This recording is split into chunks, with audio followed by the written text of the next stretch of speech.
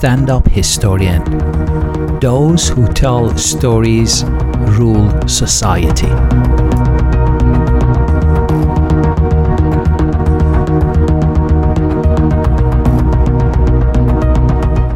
Hello and welcome to Stand Up Historian again. I can't believe that we are already at the end of March, the year 2022. This is another Tuesday special edition where I talk to Vic, and in this edition we are answering the questions I have received over the last couple of weeks from you. I summarized those questions and we are going to go through them and answer them to the best of our abilities. I hope you enjoyed this episode, and don't forget to visit the website at standuphistorian.com and submit your questions and comments. Thank you for being here, and I hope you enjoyed this episode. Hello, and welcome to Stand Up Historian. Vic is with me. It's another Tuesday, and like we promised in our last podcast, we are going to answer your questions. Actually, Vic is going to answer your questions. I'm not going to take responsibility for answering your questions. Vic, are you still there? Yep, I'm here. Greetings, sweetie. Okay. And greetings to the listeners, too. Yes, of course. Very loyal. Okay, I forwarded 16 questions. I made sure that numbers are correct. So there must be 16 questions, not last time I missed them. And let's just start without any further ado. Okay, 16 questions, and I will do my level best. I've also had 2 global members ring in, so there's going to be some additional answering, some additional information too to go along with it. Great. Okay. Question number 1 is, please explain the fall of man.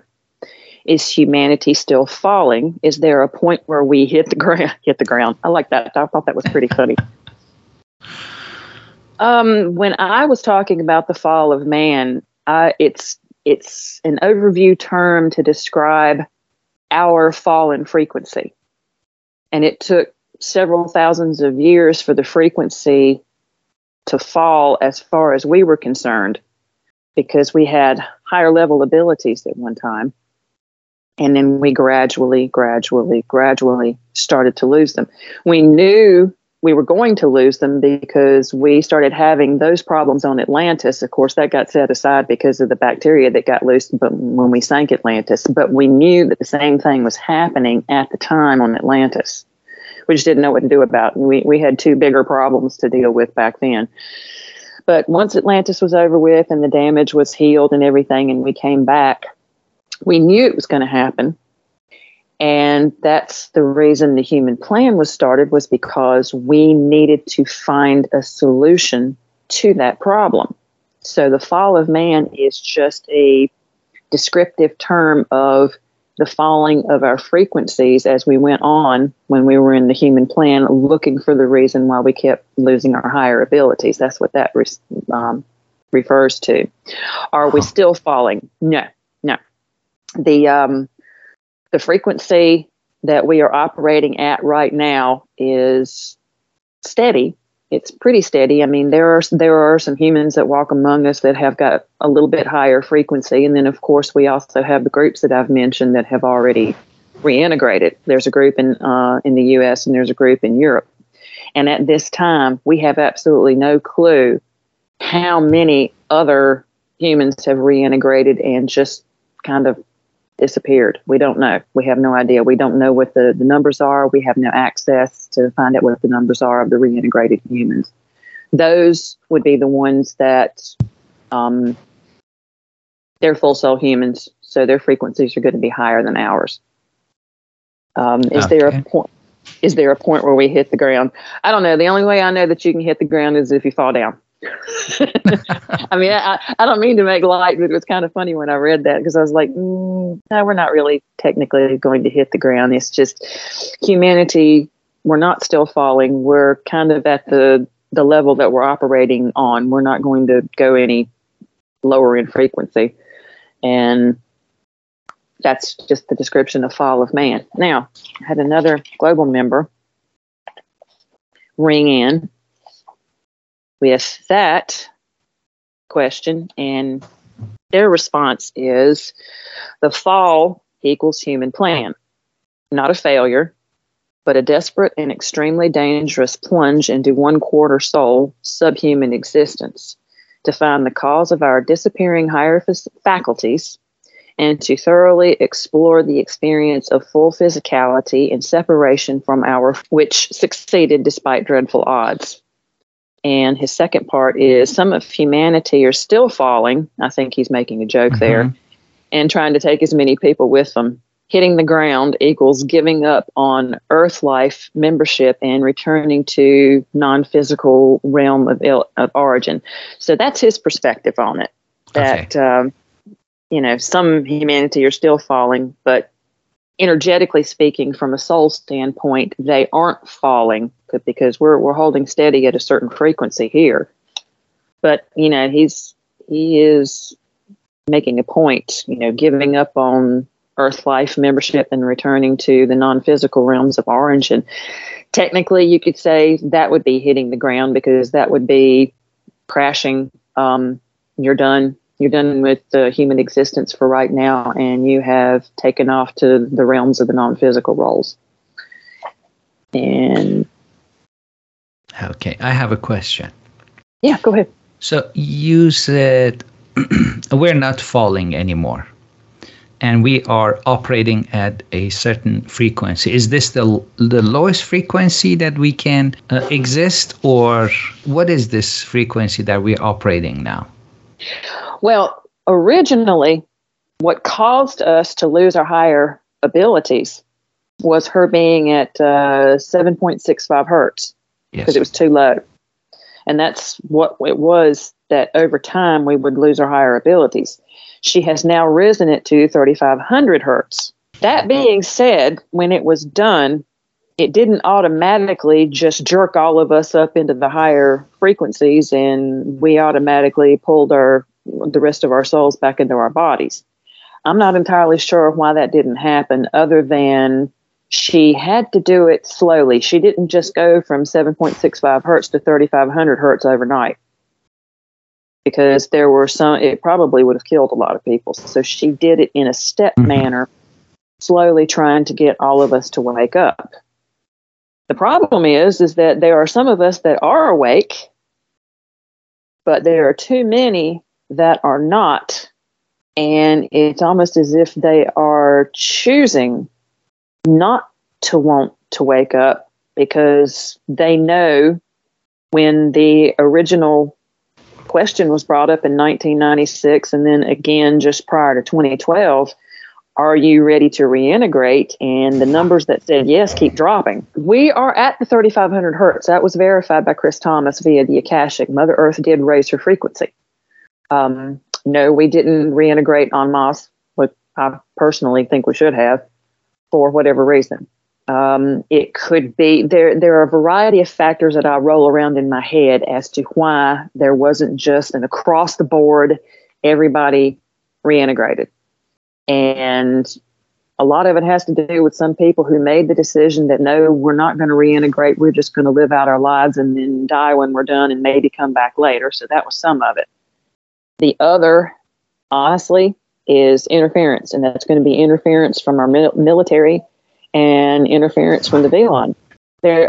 I can give you a little overview story of the first 25 people that reintegrated.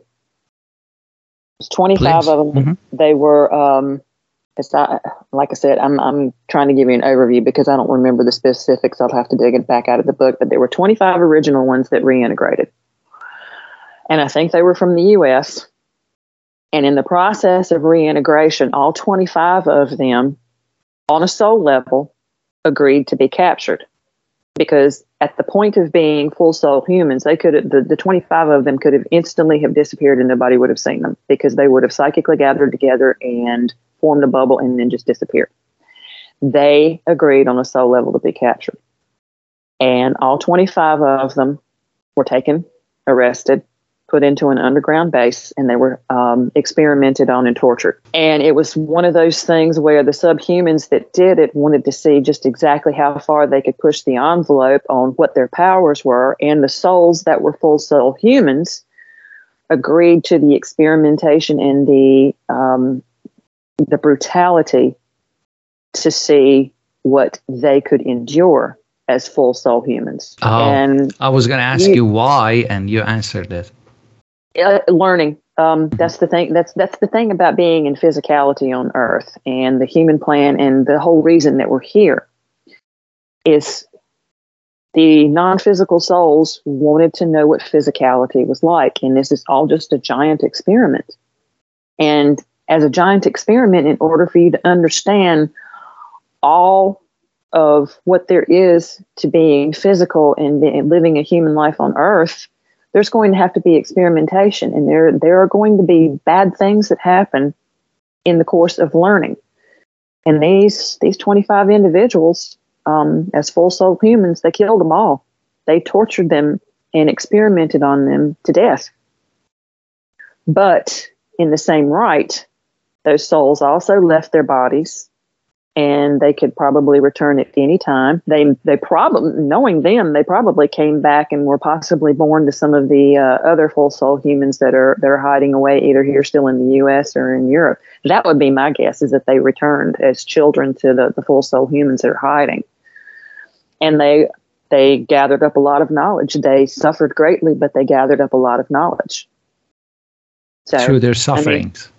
Yes, I mean, it sounds really, really ugly, but they agreed to it for the information and for the experience. You know, sometimes you've got people that step forward and they take the hit for other people and then end up sharing the information with other people and say, don't do that because we know what's going to happen to you. You know, kind of like parents do with children. Mm-hmm. They share their experiences. So it kind of comes under that heading with what happened to them. So that's sort of an extended version of what's going on as far as the fall of man and what's happened to some of the people. Okay. And this 25, you said they were in the United States. That's what I remember, that the original 25 were from the U.S., and they're the ones that agreed to be taken. And it also gave them insight into other full soul humans to let them know, you need to be careful, because with the technology that they have got from the Greys and from the Velon, because they don't really have technology from anybody else. And then, of course, there's subhuman built technology, which is completely and totally destructive. But the technologies that they have combined from the Velon, from the Greys, and from what technology that we have bastardized out of all of that other stuff, people can be tracked in more ways than one. Is an underlying feeling or a discomfort that there are some people that are ready to be full soul humans again, but there seems to be something that's holding us back. I don't know if there's not enough of us to get away with it. Maybe the ones of us that are ready to go and ready to move on, and we're waiting to see what the rest of them are going to do, especially with these COVID shots that are killing millions where they're not recording it properly. We're not exactly sure, and we have no access to the Akashic, so I can't verify that.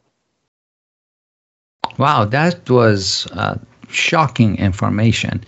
The interference of technology can interfere and find people in this process and destroy them.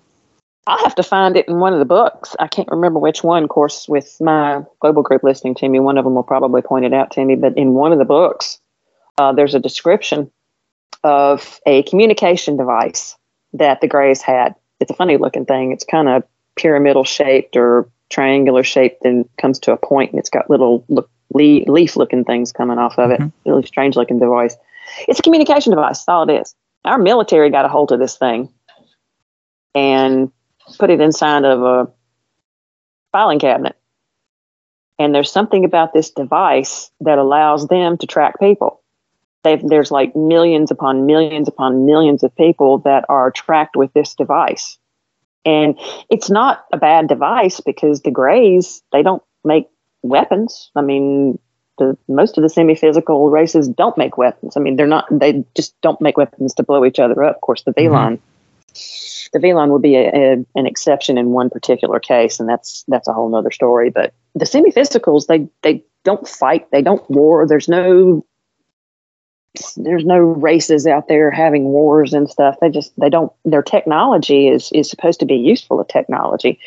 It's just that subhumans got a hold of it and twisted it into weapons with this communication device. But people can be tracked. So that's another issue that my group has talked about, that if one person is getting really, really, really, really close to becoming a full subhuman, there's that question that we have of, can that full soul human just go on its own and just poof and disappear? Or will the military be able to track them before they get that way and arrest them? I think the 25 that became full soul humans, I think when they made the decision to be captured, they just kind of were together as a group, and the military automatically just came after them, because as a group they would have been powerful enough to have shielded themselves and disappeared. So that means that they took on the full soul human status and started to glow, and as a group. And I don't know if they sat down and waited for the military to come get them, or if they actually walked into a military base. I don't know how it went down. But yeah. So in fact, they sacrificed. Now everybody else knows that there is a technology that they can track you. There is Otherwise, we would have never known if that's possible or not, right? If they would have just left. True. If the 25 had decided that they just became full soul humans and then as a group just disappeared, they would have had the power to do it. Poof, gone. Yeah. Untracked. So but to expose the enemy to see how far they can. That was very interesting.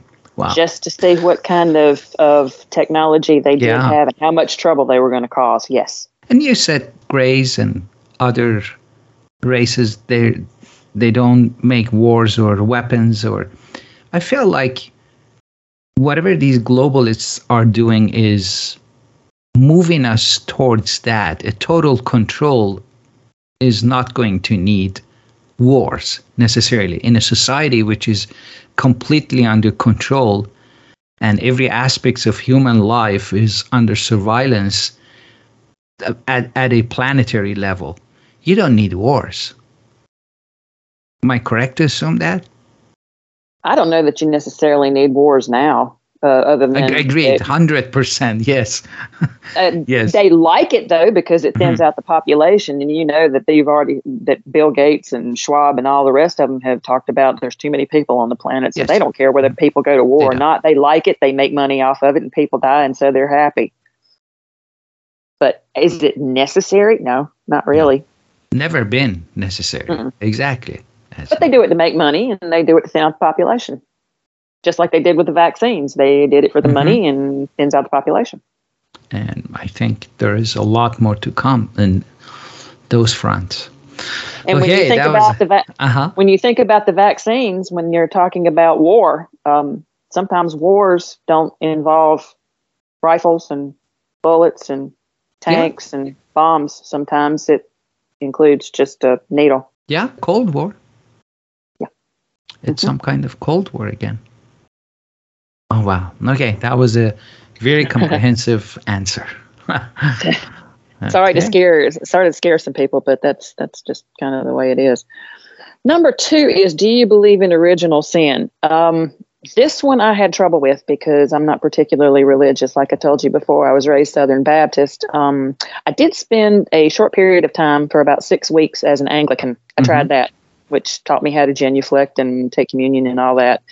But then I discovered that there's continuing Anglicanism, and then there's some other kind of Anglicanism, and there's a split in that where one side of the Anglicans want their priests to be able to marry and have female priests, and then the other side of the Anglicans don't want their priests to marry and won't have female priests, and so there's a split there, and one group wants to join the Catholics and the other group doesn't. I just gave up. I lasted about 6 months, and that was it. Yeah. So that's my religious history. My Southern Baptist beginnings as a child, and then Anglicanism in my late 30s. And so I've heard the term original sin, but I honestly don't really get what it means. So I'm going to move on to one of my global members did make one comment on that one. Do you believe in original sin? Their answer was no. It's a Vatican psyop and very successful too. So that one's not impressed. Original sin is when God told Adam and Eve when they were in paradise or in Garden of Eden, he told them you can eat from anything here except this tree. And they didn't listen.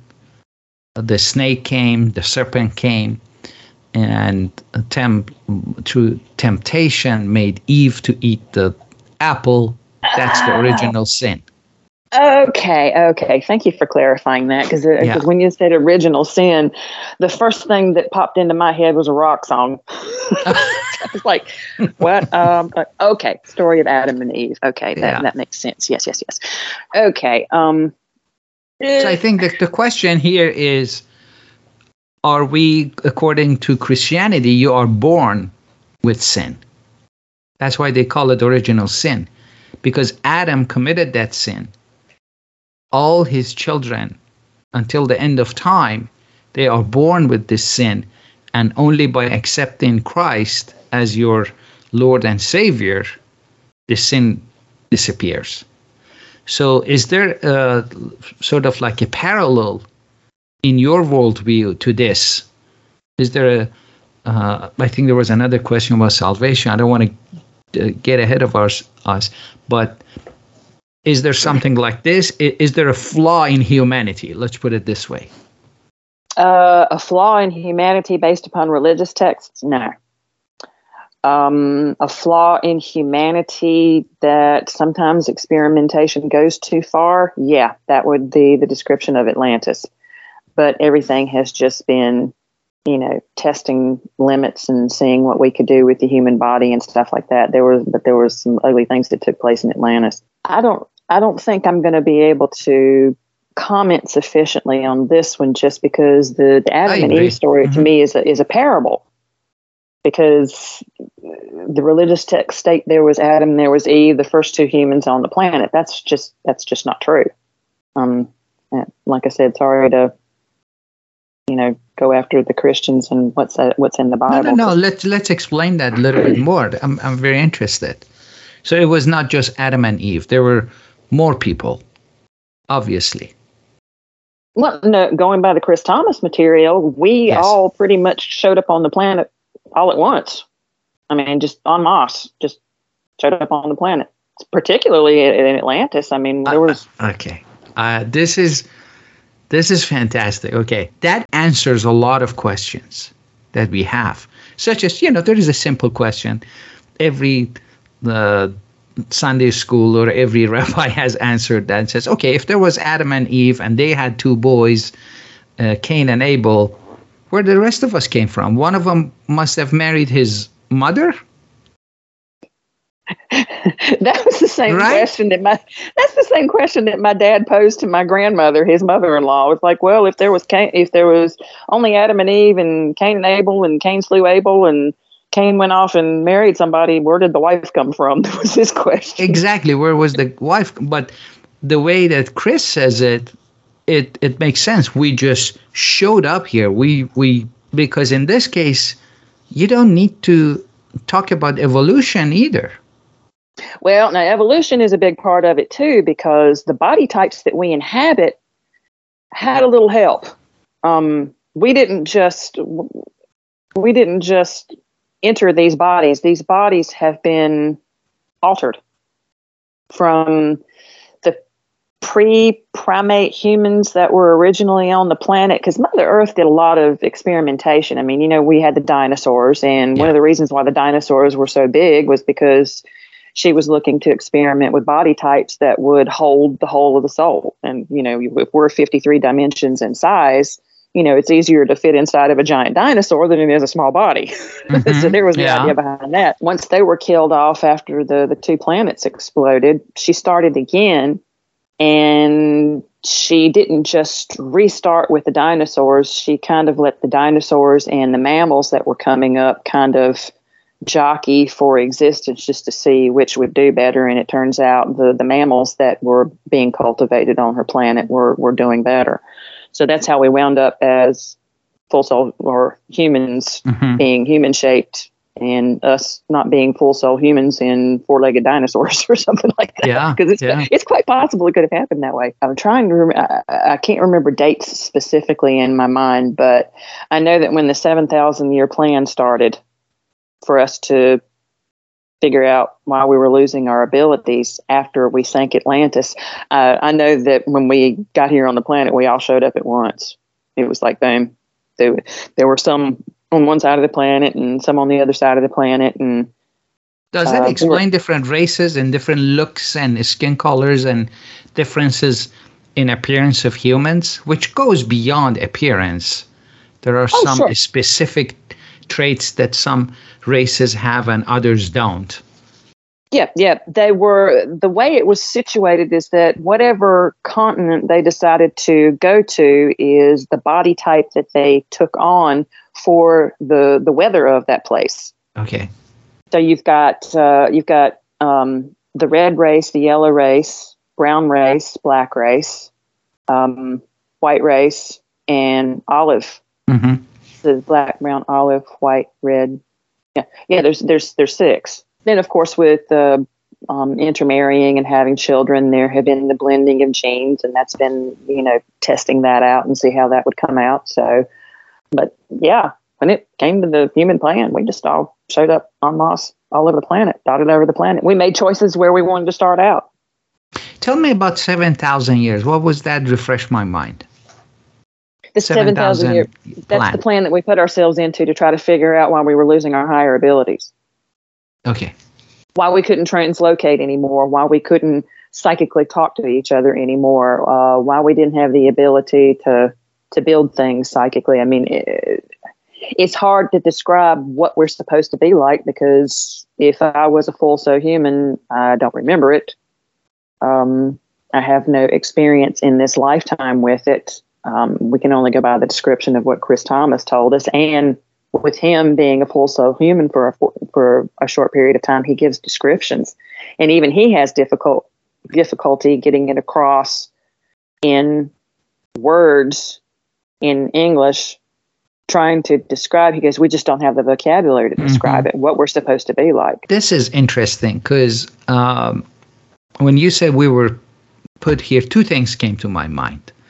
My movie brain reminded me of there was a show called 4400. I loved that show. So it sounded to me, bam, 4,400 people showed up, different places, different locations, and they tried to figure out what was going on.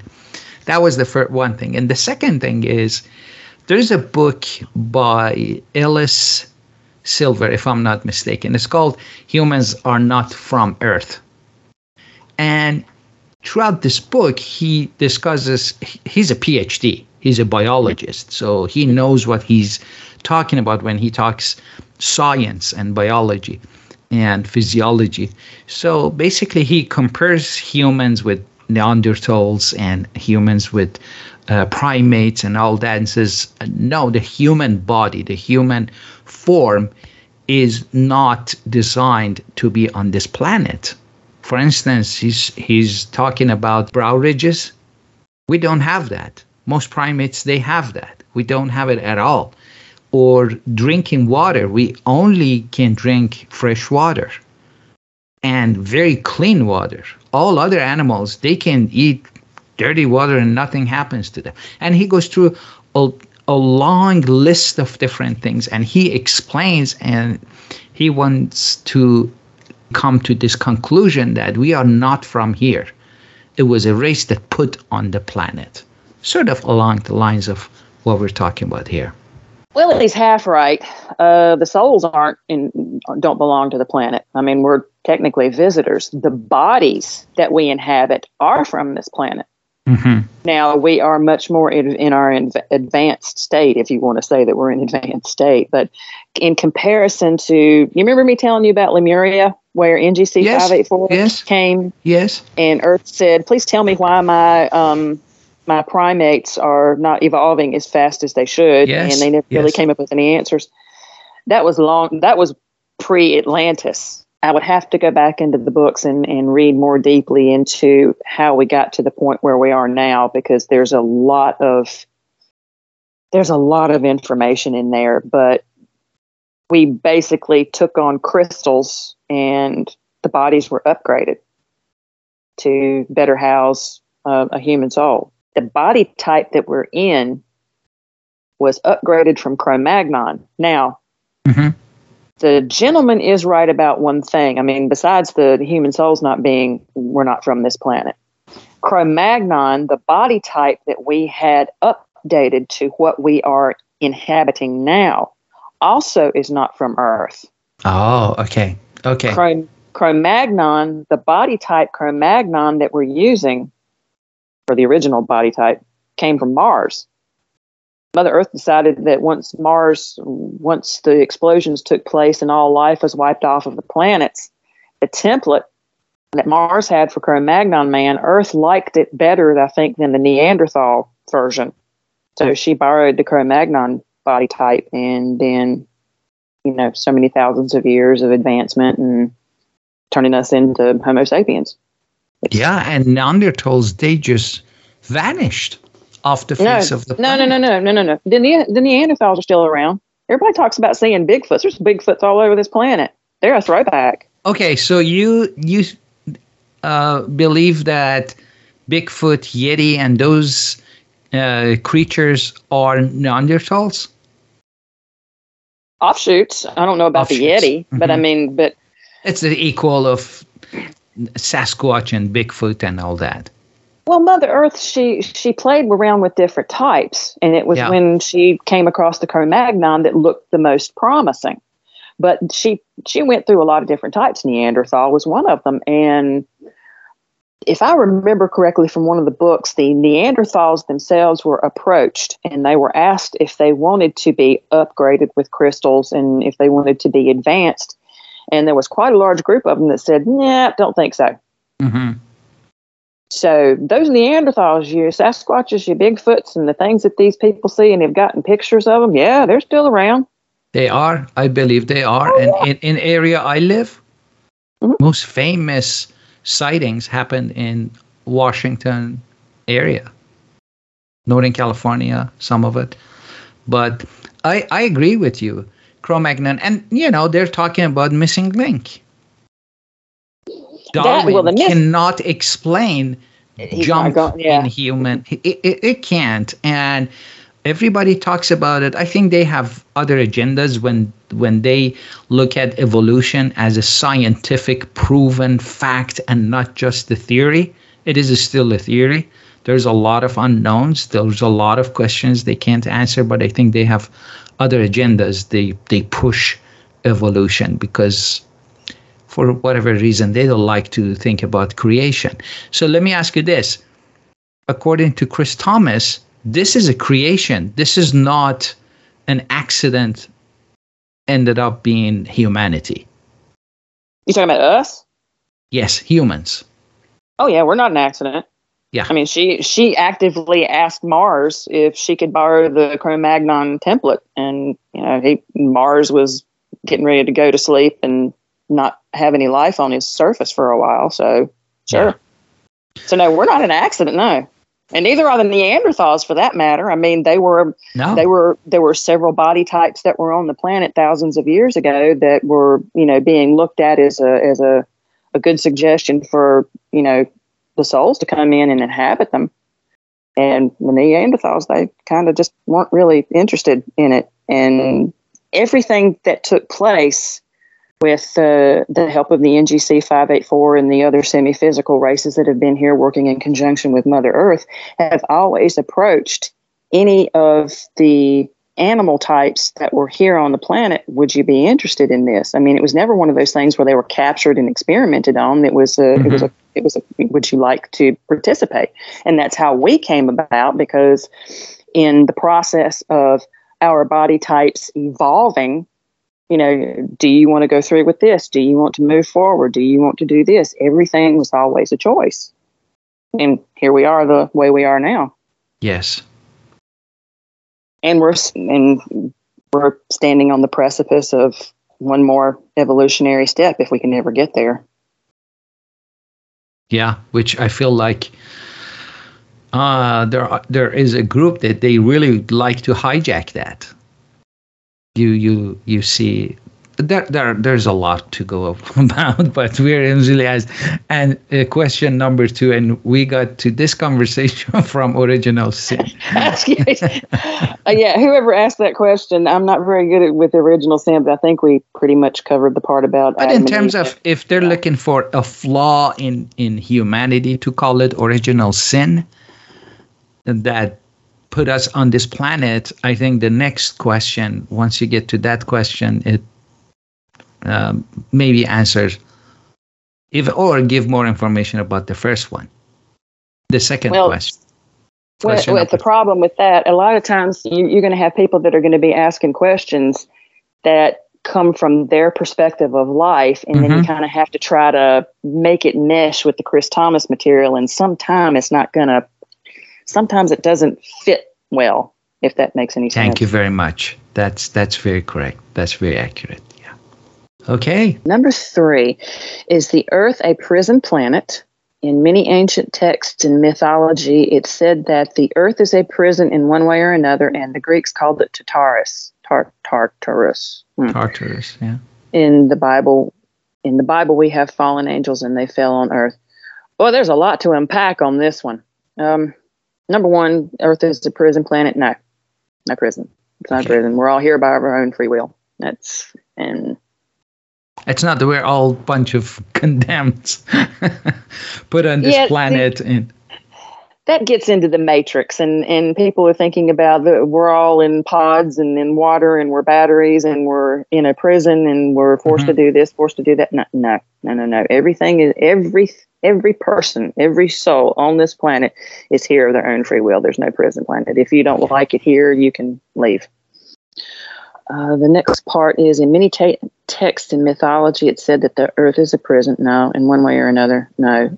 A prison of the mind, maybe, if you've got people that really don't want to look at their situation, or the ones that have decided that they're not going to stay, then that could be considered a prison for them. But the Tartarus thing, I think that's a referral to Tartaria.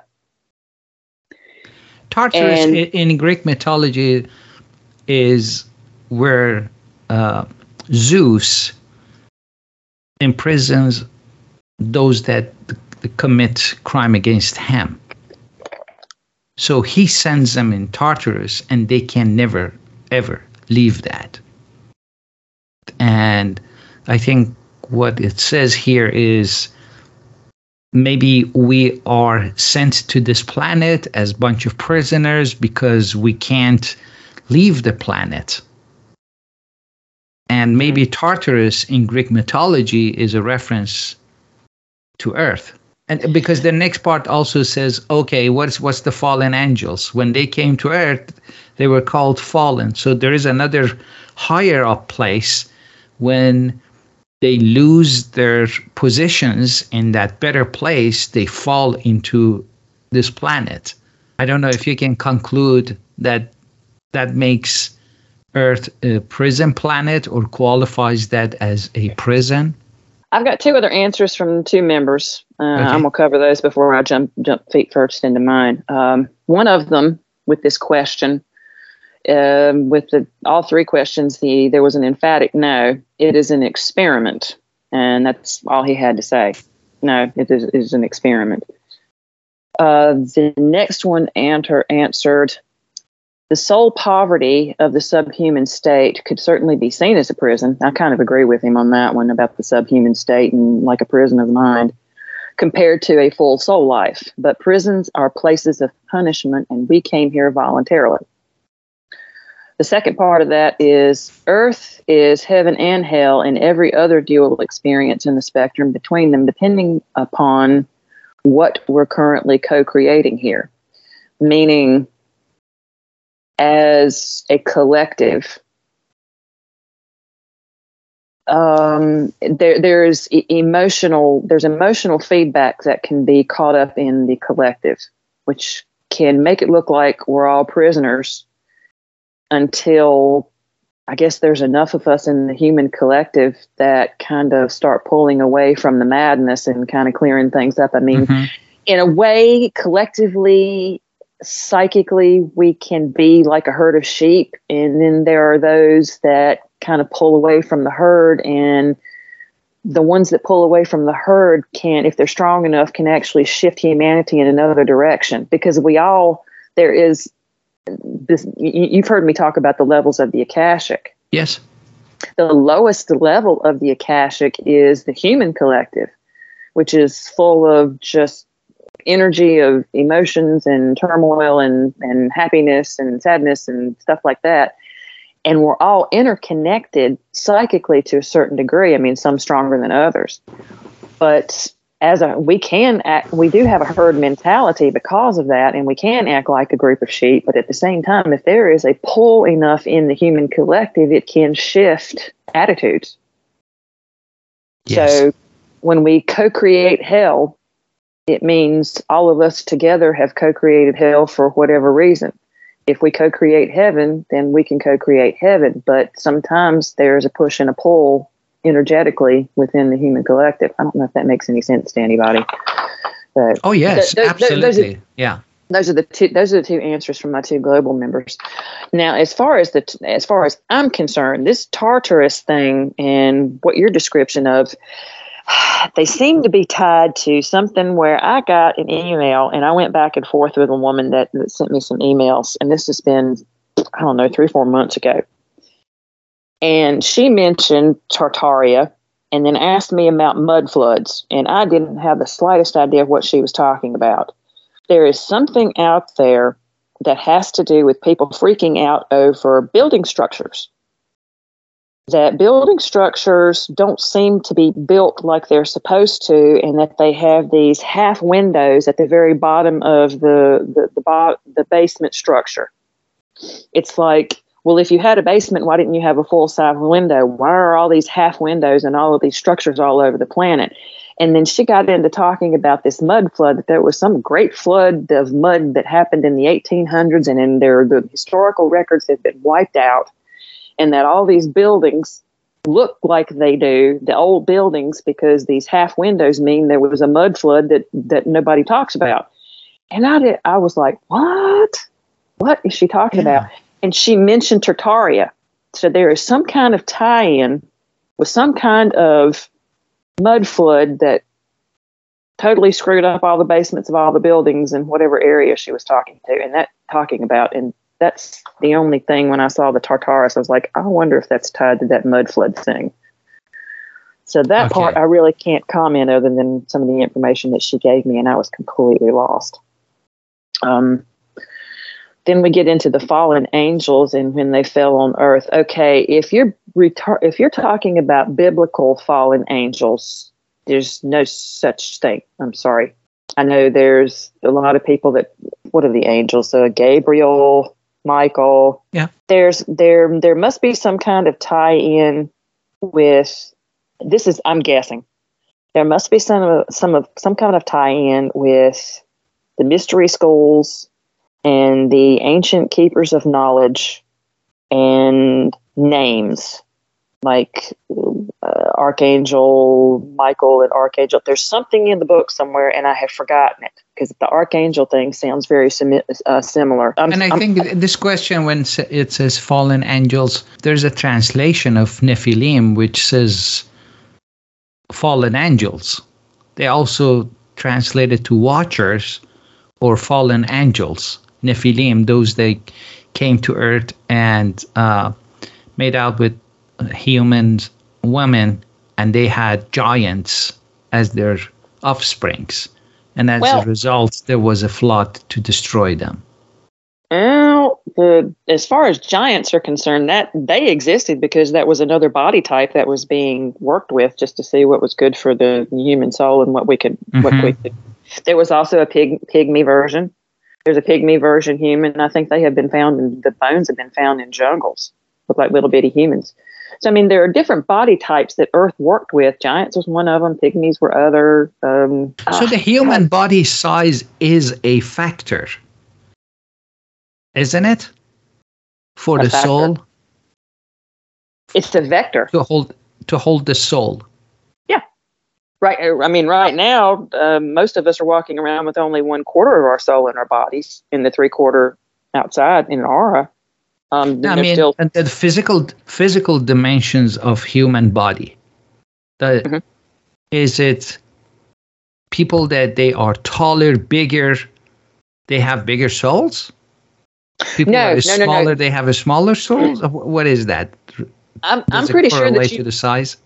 I'm sure you've read about the skeletons that have been found, or they've tried to keep it quiet, but there have been skeletons found of like people that are like 15 feet tall. Yeah.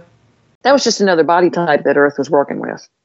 And we came to the conclusion that we weren't going to be messing with that too much. And then, of course, there was a pygmy. It was all testing. It was all just experimentation of what body type would be the best for the human soul. And but even today, if you compare a European man with a Chinese man, okay, as just the base of comparison, you have taller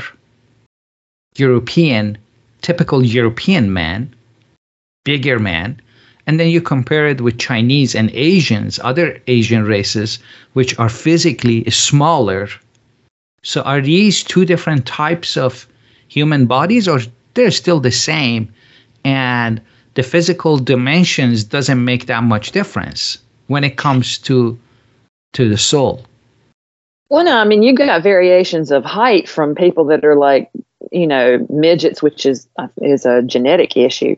Mm-hmm. And then you've got people that are no higher than about 5 feet tall, and you've got some that are, 7 feet tall that play basketball. Yeah. There are variations on the theme.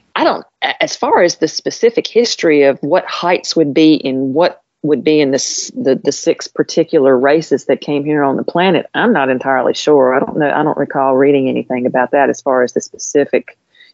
White folks can be within this area, olive folks can be within this area, red folks will be within this area. I don't remember Chris actually discussing height differences.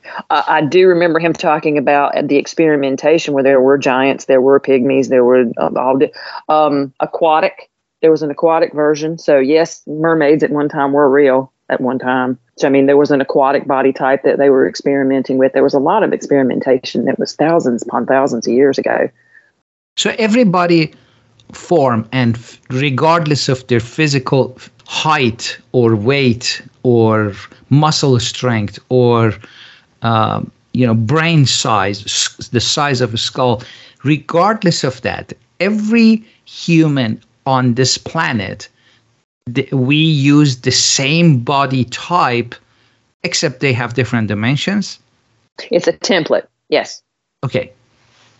It's in this particular case now. It's the Atlantean template that I've stated that we went back to. There was another template that we used at the beginning of the human planet. But yeah, it's a basic template. It's what the soul does. Once conception happens and the eggs start dividing, the human soul makes connections to the dividing cell to check in on the progress of the fetus that's developing and everything. Yeah, it's a template by what the human soul uses to help build the body, and then it inserts itself in through. I think it's the crown chakra. I think that's how they enter the body, is the crown chakra. I know the first connection they make is the crown chakra, and I think the second connection they make is the root chakra, and then the human soul kind of shoves itself into the body, or a part of it into the body, since it's so small.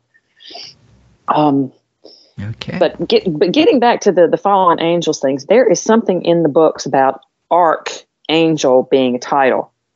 And it's got something to do with the Jewish sect that Jesus was in. Mm-hmm. That's something that we're going to have to cover at some point in one of the books, where we talk about the Jewish sect that Jesus was in, and some of the titles and some of the confusions and the misinformation where that's concerned. But as far as Archangel Michael and Gabriel and all of Uriel or whatever, the ones that came from the television show Supernatural, no, they are not angels with wings that fell out of heaven and decided to mate with humans. No. Okay. That's a twisting of the information. Sorry. Okay. No, this was good. Yeah. Okay. Tromping on to number 4, and we haven't even got halfway through this. No. Oh boy, I'm a chatterbox. Number 4, if you were to summarize your conversations about the way to salvation into one sentence, what would that be? I would not make any conversation. I don't know that I would have a conversation about salvation because, again, we're talking about a biblical thing. But I will move to what my global members were saying. Is there a concept of salvation in the way of Chris Thomas's thinking? Is there something that we need to be saved from? Well, he's never actually come out and said anything about there has to be a salvation of the human race through this, that, or the other thing. I don't recall him even mentioning the word salvation. I mean, it may be in there somewhere, but it's not prominent. It's more just us cleaning up our junk and our crap and finally evolving. Yes, that could be the sentence. Take responsibility for your actions. That would be our salvation. Yeah. As looking through the lens of the Chris Thomas material, our salvation would be us cleaning up our act and moving forward and evolving into the full soul humans that we promised Mother Earth we would do, which we have not. I mean, there have some that, this was a promise that we made to Mother Earth. You know, she has allowed us to be here and we've been through the human plan and we got our answer and she brought her frequency up for us. I mean, this is a promise that we made to her and we failed the promise and she took pity on us. And that's why we're still here past December of 2012. So that would be our salvation. Let's get on with it. Let's move on. Let's stop playing around with wars and torturing people and pedophiles and all this other nasty stuff that's going on and quit traumatizing each other and let's go. Let's move on. So that would be my way of describing salvation is cleaning up your house and let's move on.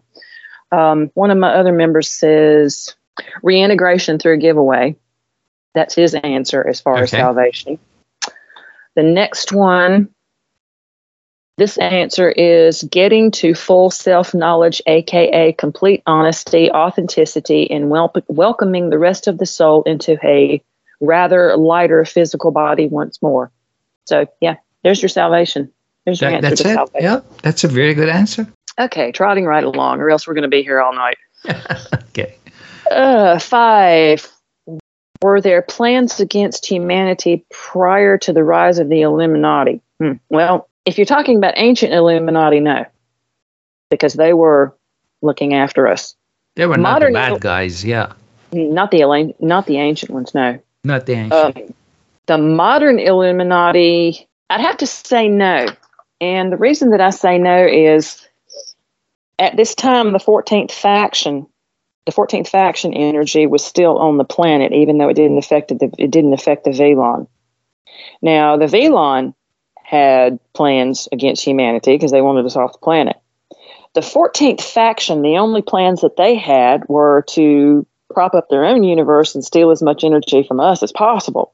So they weren't really concerned with any of the planets or any of the beings or anything in this universe. They didn't care.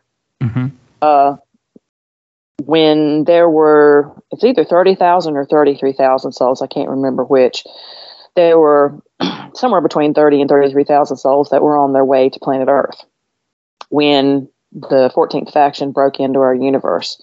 And the explosion that created the wormhole contaminated those 30 to 33,000 souls, contaminated them with the energies of the universe that was adjacent to us. Now, remember, I told you the universe that was adjacent to us had the ability to remove freedom of choice. Yes. So those 30 to 33,000 souls were all infected with those rogue energies that were directly opposite of the energies of what our universe is constructed from. Chris writes that luckily most of those souls decided not to use those energies, but some of them did. And there's also a part in there that he writes that many of those souls just disappeared. And there's no record of them in the Akashic as to what happens. And sometimes the Akashic doesn't record everything simply because if you've got an individual soul that is living its life wherever, whether it's on planet Earth or somewhere else in the universe, it records its own energy or its own life in its own DNA, because we have energetic DNA. So individual lives, unless they are pivotal or huge or show up in Earth history as somebody that does something really, really big, like Jesus or Hitler or something like that, an individual's life does not show up in the Akashic. So the Akashic has no record of what happened to some of these souls that just disappeared. And Chris couldn't find anything. But like I said, luckily, most of those souls decided not to use that energy. That being said, as far as plans against humanity, the souls that came to Earth and decided to use that 14th faction energy to their own benefit, technically, yes, is a plan against humanity. And the first time that energy showed up on the planet was Alexander the Great and all the conquering that he did.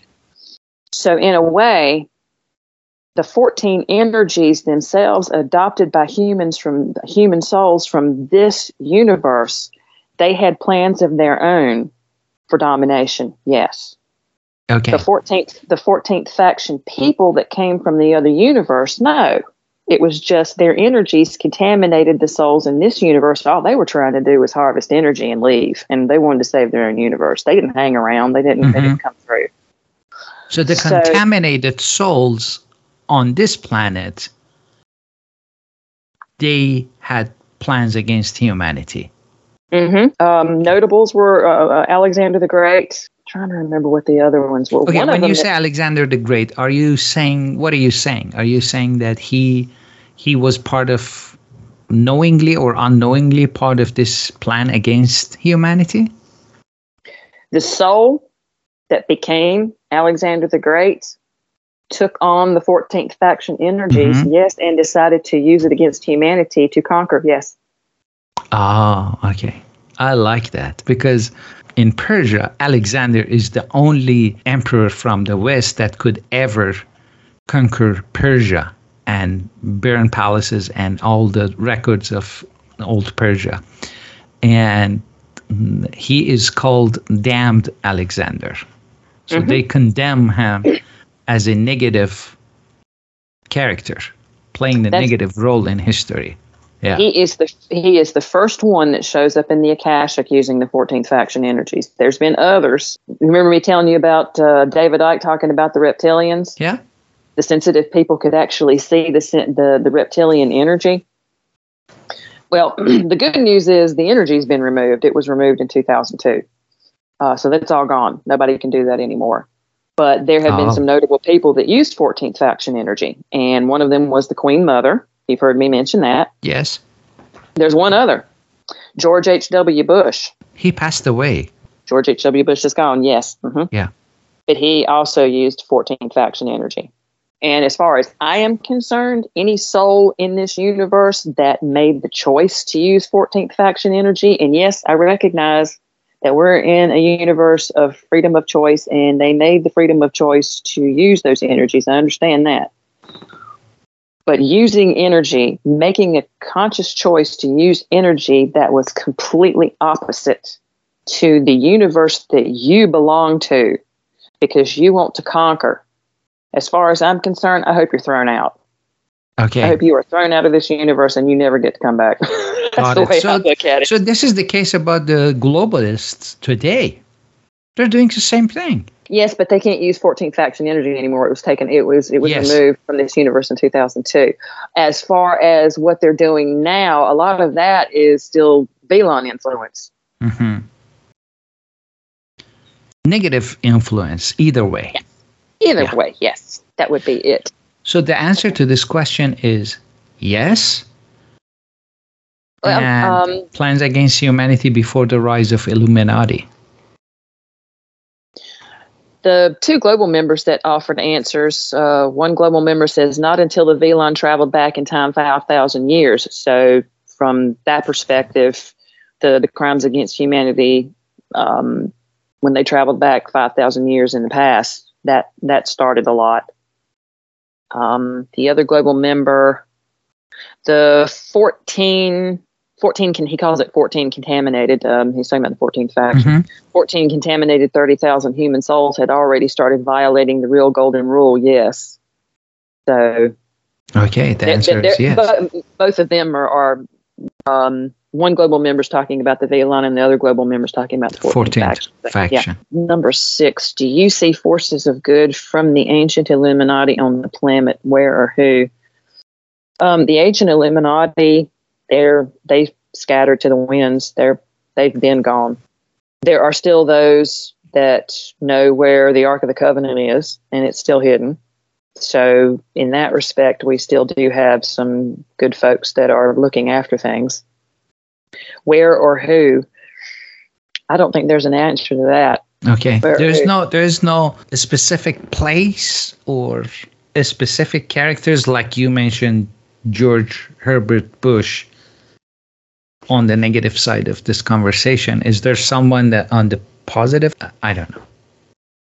Well, it's not really an either or. It's more like there were those that used energies that they shouldn't have used. Mm-hmm. And then there's the Velon being pains in the butt. And then past that, the big argument between good and evil, that's when it comes in human terms, good and evil is just people making choices. Yes. Mm-hmm.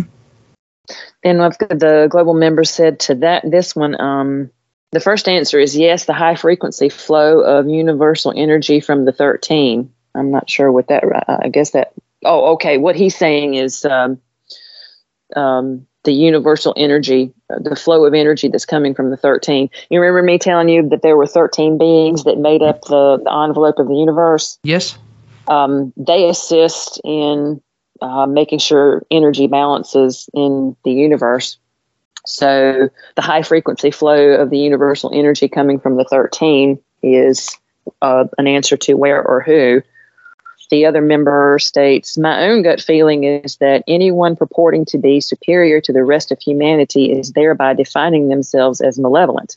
CT says all souls are equal, which he is right about that. We're all equal as far as on the soul level. I don't know if that answers this person's questions, but the ancient Illuminati scattered to the winds thousands of years ago. They're long gone. There you go. I think if the focus is ancient Illuminati, the answer is no. But there are other forces. They work to protect humanity. If we are in the framework of human extinction, there are forces that they want to protect humanity. There are people on this planet that know what's going on. Mm-hmm. They communicate with Mother Earth. They communicate with Merlin. They communicate with the She. You won't find these people. It could be some full soul humans. It could be regular humans that have just strong psychic abilities, but they're looking after things. And they when I get to the story about the Celestoriums, there were some people that were dispatched to stop some things that would have injured Mother Earth. So there are people around. They're either full soul humans or they're regular humans with strong abilities that are looking after things. Okay. Let's see. Number 7. Is the human extinction a Western plot against humanity? No. No, because I was looking at this and said major forces of our time are in the West. But yeah, please go ahead. Explain away. Human extinction, as far as the Velon is concerned, means the whole planet. They want all of us off the planet. They want the planet for themselves. So this is not just a Western plot against humanity. You're talking That almost sounds like you're saying, is there a group of people over here in the West are plotting to kill the group over here on the other side of the planet? Not really. That's I think it comes to mind because you have Bill Gates here, you have Klaus Schwab, you have all these characters around the West. You don't have anybody in China or in Africa, any prominent name. I think that's why the question is Western. Is it a Western plot?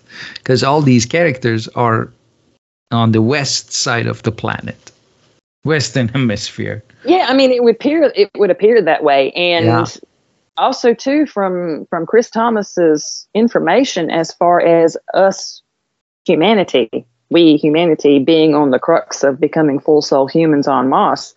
He has clearly stated that what was holding back what was going on was the West, that the East was ready to go, and they were waiting on us to get our crap straight. Mm-hmm.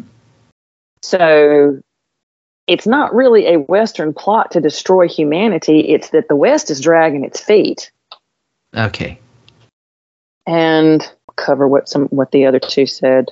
One answered, no, the Illuminati also infiltrated the CCP of China. So, according to what this one is saying, the Illuminati also infiltrated China. Okay. The next one is, he was not happy with this question. Are you paying attention? Western culture is only one tool of the alien forces, although one of their best. That was the answer to that one. Are you paying attention? Western culture is only a tool of the alien forces. Is that a positive answer or a negative answer? Knowing this group member, he was a little aggravated with the question. Oh, okay. He was being a bit sarcastic. I can tell you that right now. Oh, okay, got it. Are you paying attention, please? The human extinction that Chris Thomas writes about is being carried out by humans at the direction of the Velon. So humans themselves, they're being influenced. It's an influence from the Velon. And if the Velon had never showed up here on planet Earth, and then the 14th faction was removed in 2002, who knows how happily we'd be humming along. Who knows? Yeah. But the Velon have really put a monkey wrench in a lot of what we had possibly could have completed already. And then when their influence and them coming in and messing with humans, and we can make you immortal with our energy devices and all this, I mean, it's like somebody leaned over and grabbed the steering wheel to the car. I hope that's clear enough. I know it was, but it's not necessarily a Western plot against humanity. The short answer is no. I would have to say no, because if anything, the Western side needs to get their crap straight. And if it almost seems to me like, especially with the vaccines, that it seems that most of the West has taken the vaccines. And a specific type, because you look at China, you look at Russia, and a lot of East, they took different types of vaccines. Well, it's my understanding that India just passed out ivermectin and went on their way. At least in one of their provinces, yeah. Uttar Pradesh, yeah.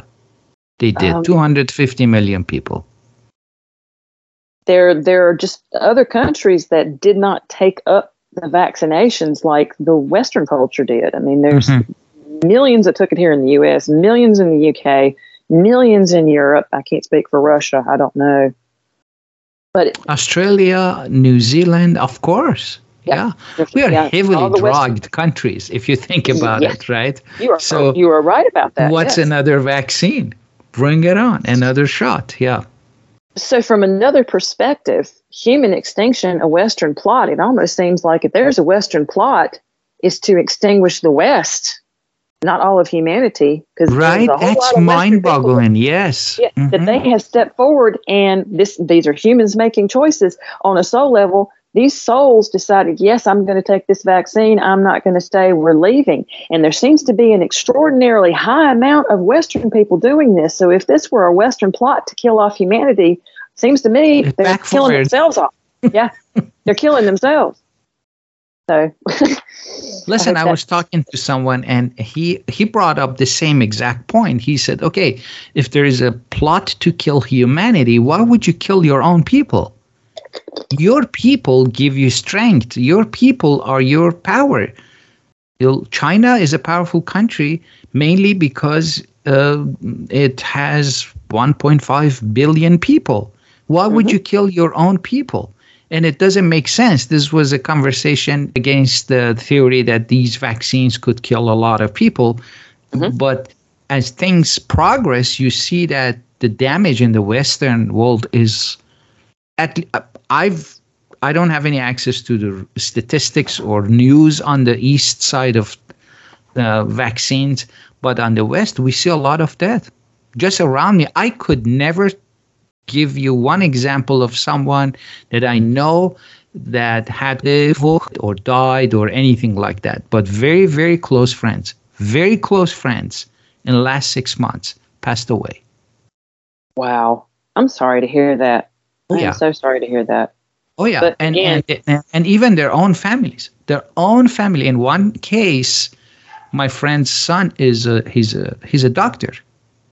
And he encouraged his father to get the vaccine. And he told me that the vaccine killed him. Wow. So he's a doctor. He encouraged his father to get that. His father had, diabetes and other so-called comorbidities. And he came down with cancer in 2 months and died in a matter of, from the beginning to end, 3 months. The stats that are rolling in about these injections calling rapid cancer. Exactly. So you see, for you and I, we see, being in the West, we see that, yes, people are dying.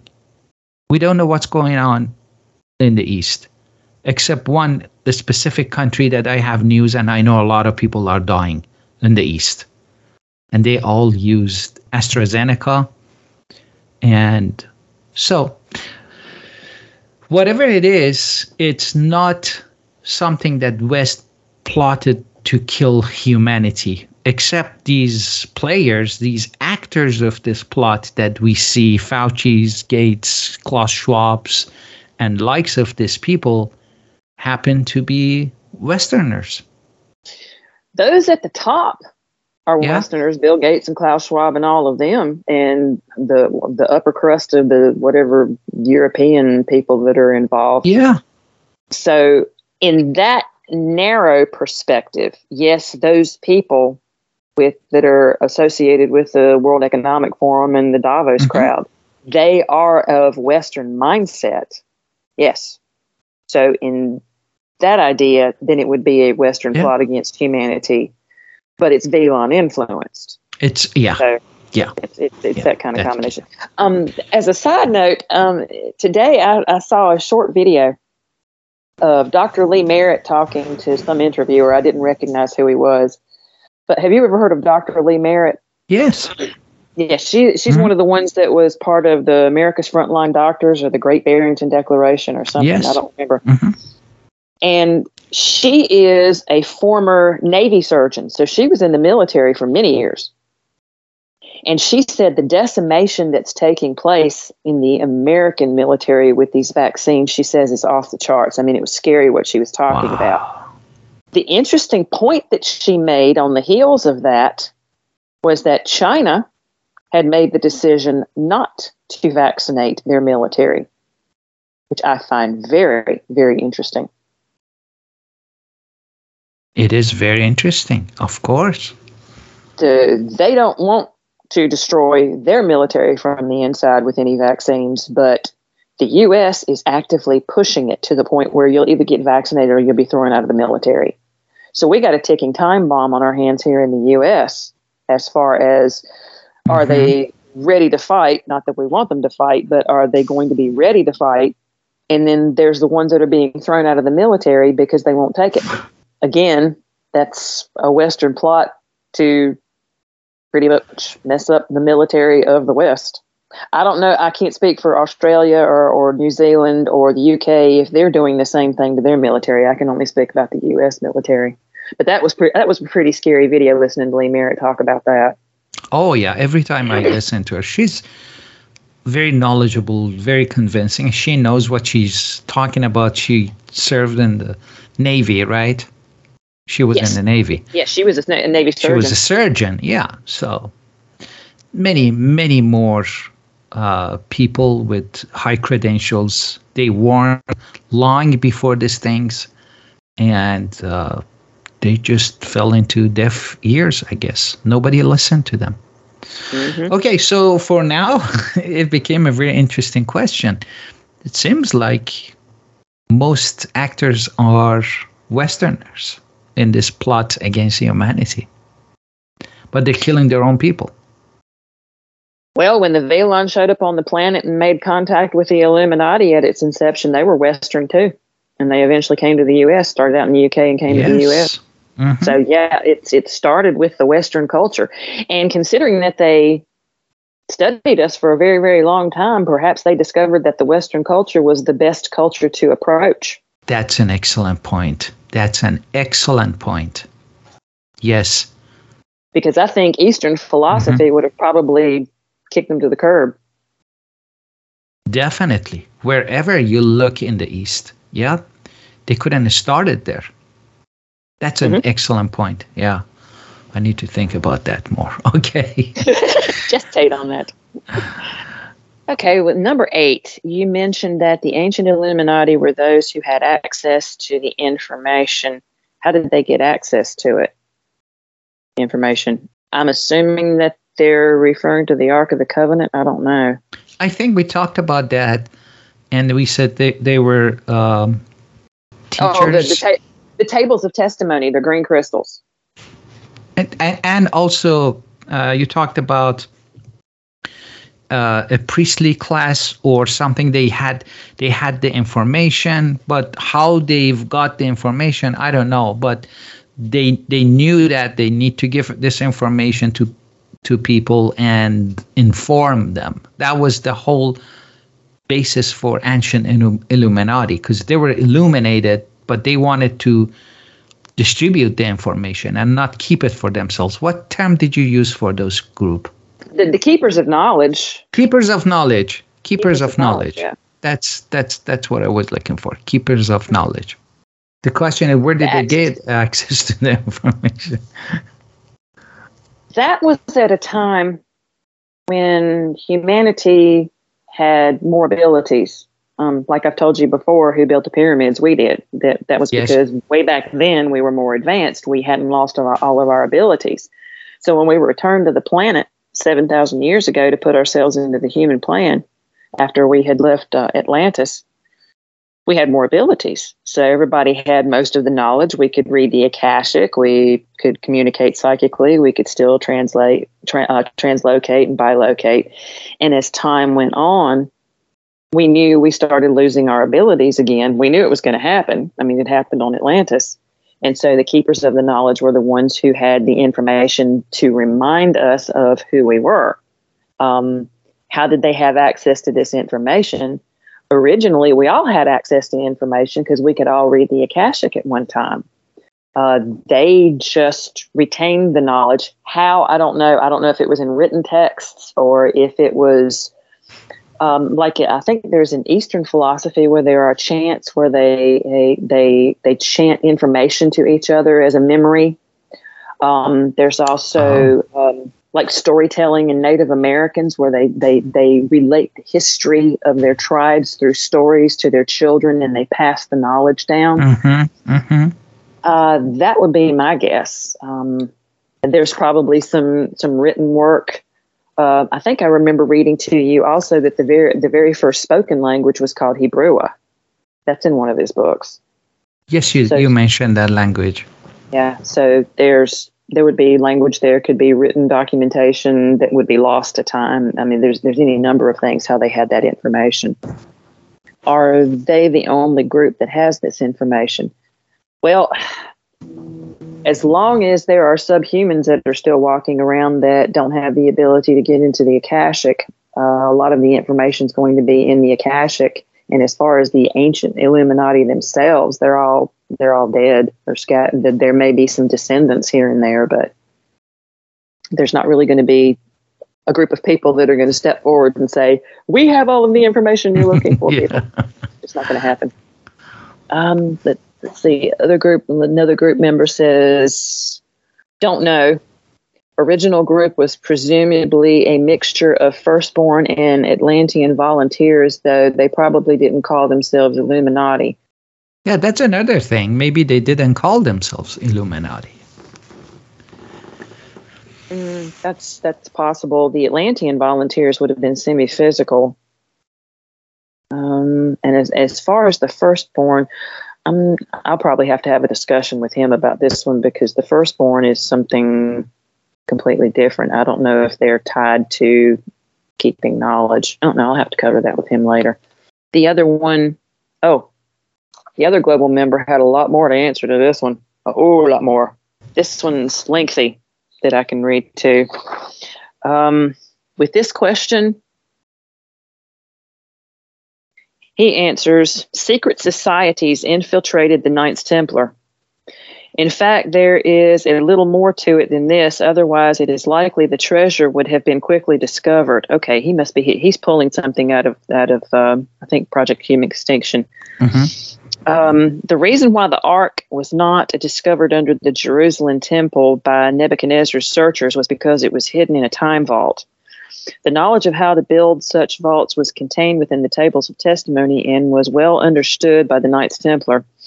They are able to manipulate energy, which is why they have incorrectly been labeled Satanists by some modern-day conspiracy writers, although it was, in fact, the Catholic Church who originally labeled the Knights Templar as Satanists in the 1300s when the Church tried to wrest power from them. This particular time vault had a time slip sequence of 2 seconds. Although 2 seconds does not seem like very much, it is sufficient to remove something out of the current time, not only rendering it invisible, but also non-physical.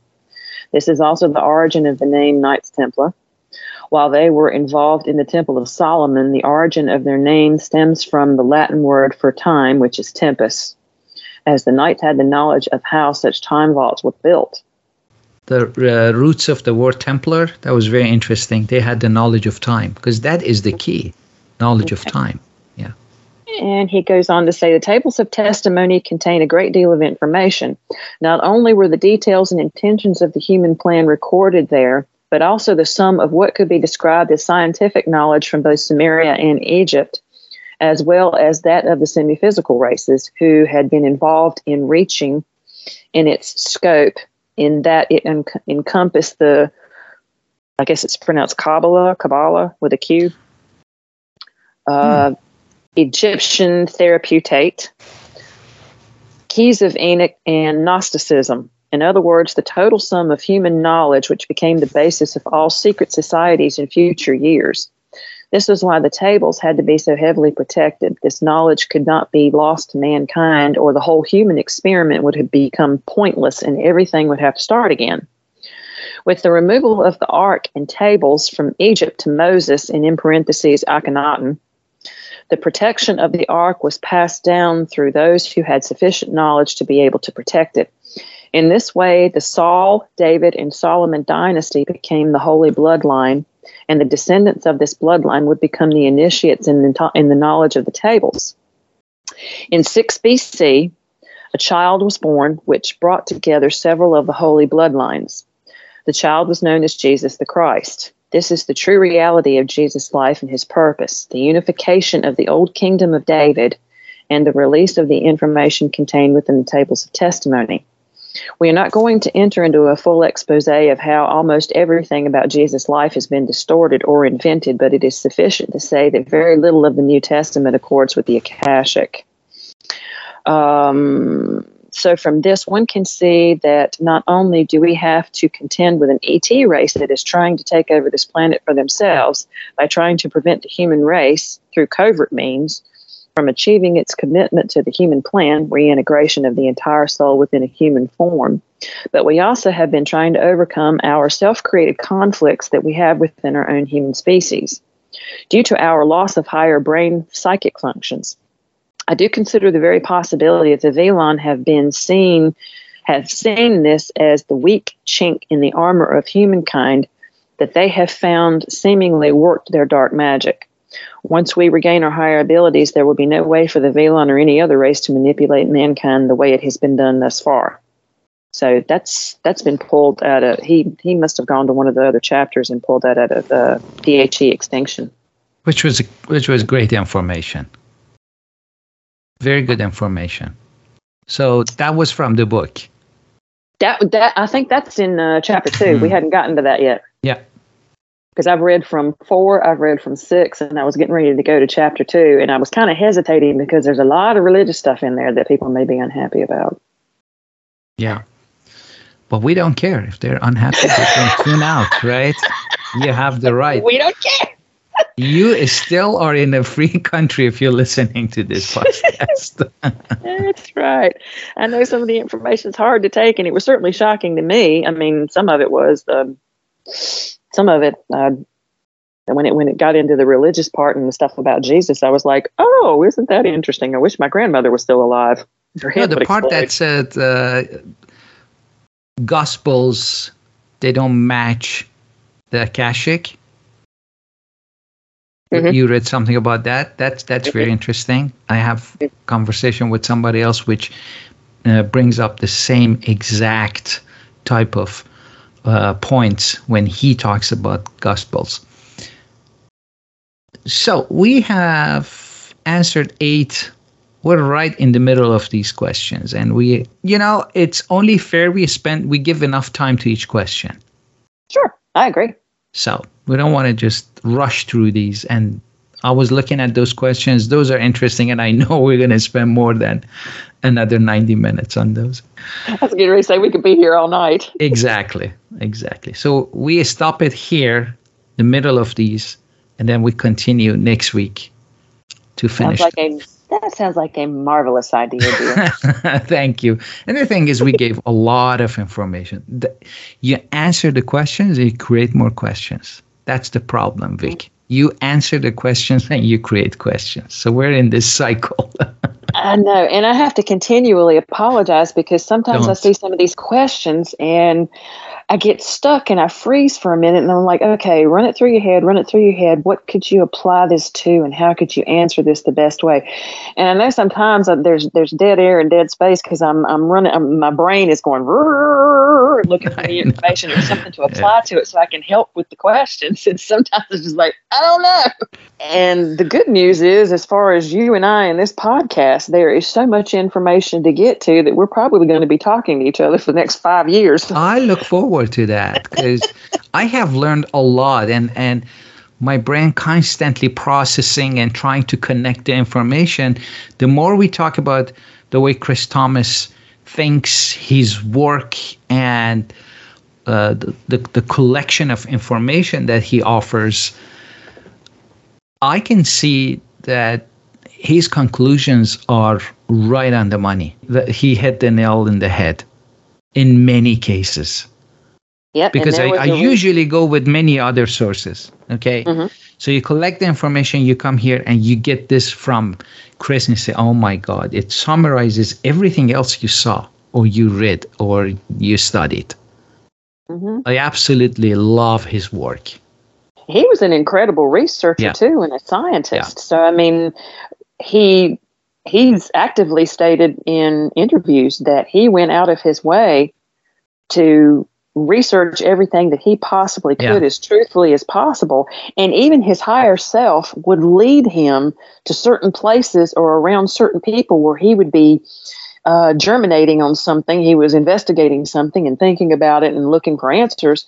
And his higher self would lead him to 2 people standing on a street corner having a conversation about the very thing that he was looking for. So, I mean, a lot of what he came up with was from research and being a scientist and crossing paths with the right people. I mean, the power of the human mind and the human soul and the connections that we make. Connections are not accidents. They are not.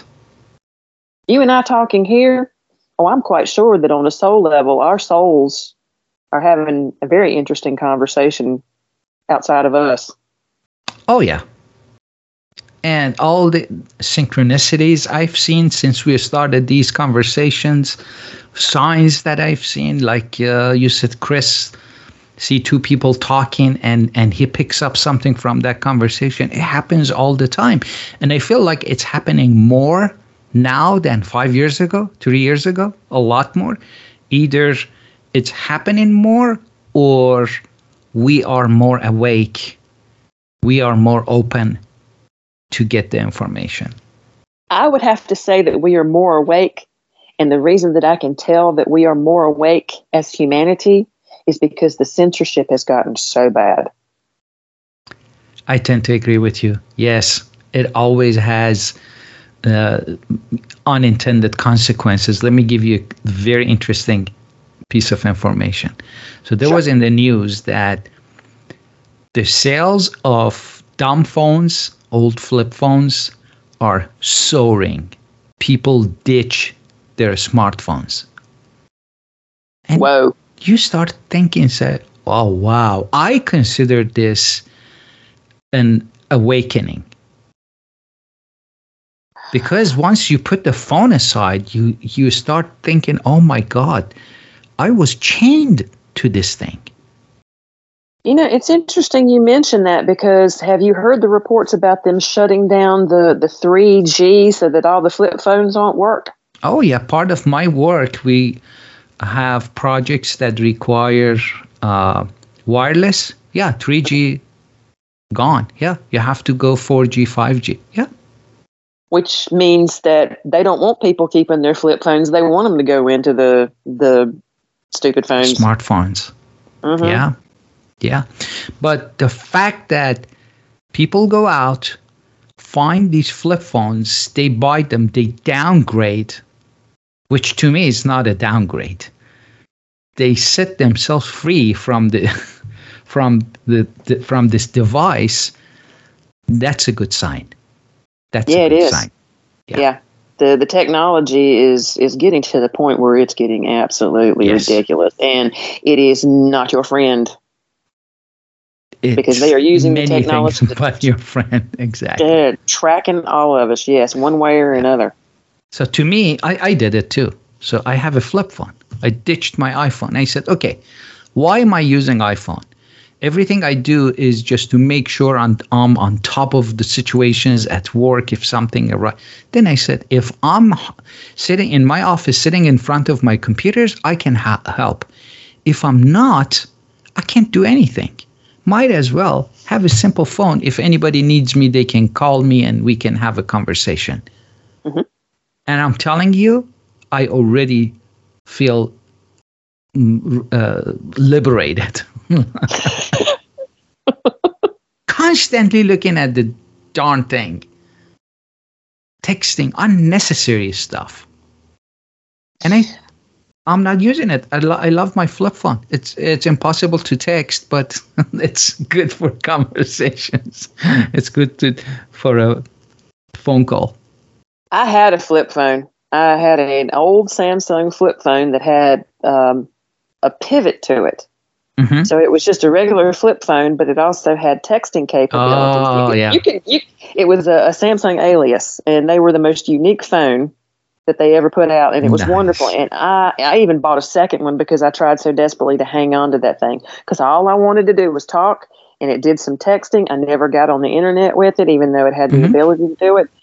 And they just stopped making them, and then all of a sudden you couldn't find batteries for them. I even bought a backup, and that battery wouldn't work, and I wanted to cry because that thing was perfect. It's like you just want to talk. And then I got my first stupid phone. And they have been the bane of my existence ever since. Yeah. But hey, one step at a time. I agree. It is good.